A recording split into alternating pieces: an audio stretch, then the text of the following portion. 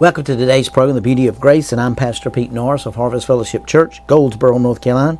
What a blessing it is to be with you today, and we're on the third day of teaching Romans chapter 6. What a wonderful group of a bunch of revelation we're getting from Romans chapter 6. Just to kind of touch bases on the last couple of days, we realize that we've talked about that the actual Greek word here in the word sin in Romans chapter 6 is not talking about smoking, drinking, doing drugs.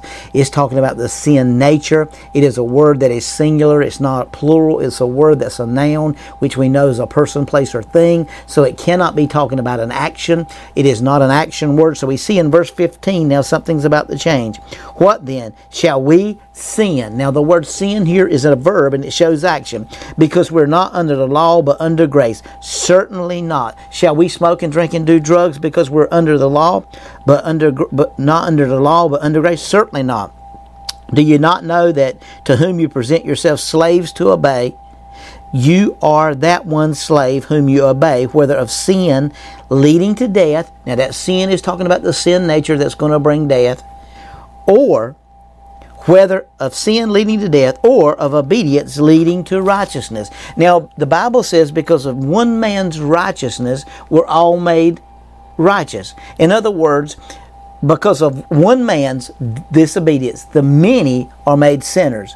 Because of one man, big M's, righteous obedience, all men are made righteous. So we see here that because he's taken the sin nature, I've taken on the righteousness now. It's not about me obeying, it's about me fulfilling and receiving by grace the finished work of Christ. And the Bible goes on to say in verse 18, which is also a powerful scripture, and having been, past tense, set free from sin, that's talking about the sin nature. Verse 15 is the only scripture that's a verb in all of the 23 verses.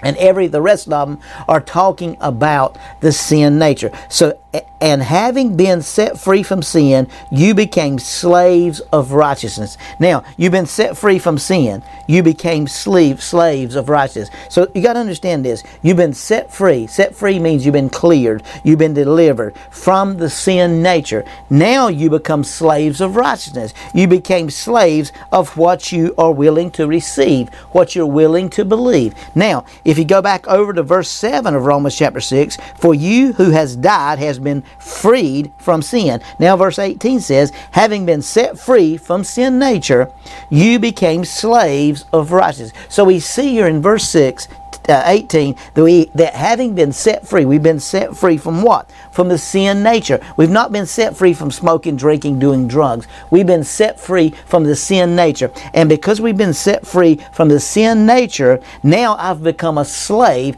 of righteousness. Now, what makes me righteous? Him who knew no sin became sin that I might become the righteousness of God. Him who didn't even know anything about a sin nature has become sin nature so that I'd be freed from my sin nature. I want you to understand.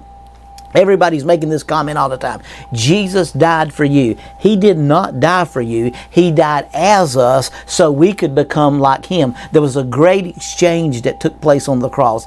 He took my unrighteousness and I took His righteousness. See, there was nothing I could do to become righteous, and there was nothing He did to become unrighteous. But He accepted unrighteousness so that I could do nothing and become righteous. You got to understand something. There was some times you did some righteous acts under the old covenant even before you got born again, but that didn't make you righteous. Now I'm going to make a statement that's really going to light some folks up. There's nothing you can do today to become unrighteous because you didn't declare yourself righteous. He did. And because He declared you righteous, there's nothing you can do to become unrighteous because you didn't declare yourself righteous. And so we see when we talk about this, it really lights some folks up because they don't understand that having been set free from sin nature, you became slaves of righteousness. What a wonderful revelation that now that we've become slaves of righteousness, we're walking and fulfilling the actual purpose. We're operating in the actual finished work of Jesus Christ, and we are no longer slaves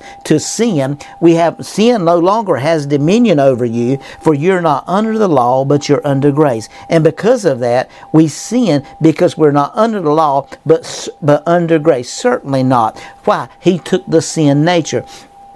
He took the personality that made you a sinner. In other words, you were spiritually lost because of the fall of Adam. He redeemed you and set you free because of the rise of Christ. And so we got to understand that Christ never left the planet. He said, it's your benefit that I go away. If I go away, I'm going to leave my spirit. What did he leave? He left the part of him that resurrected. So the Christ that lives inside of you is the resurrecting Christ that's living and moving and having his being in you right now. That's the beauty of grace.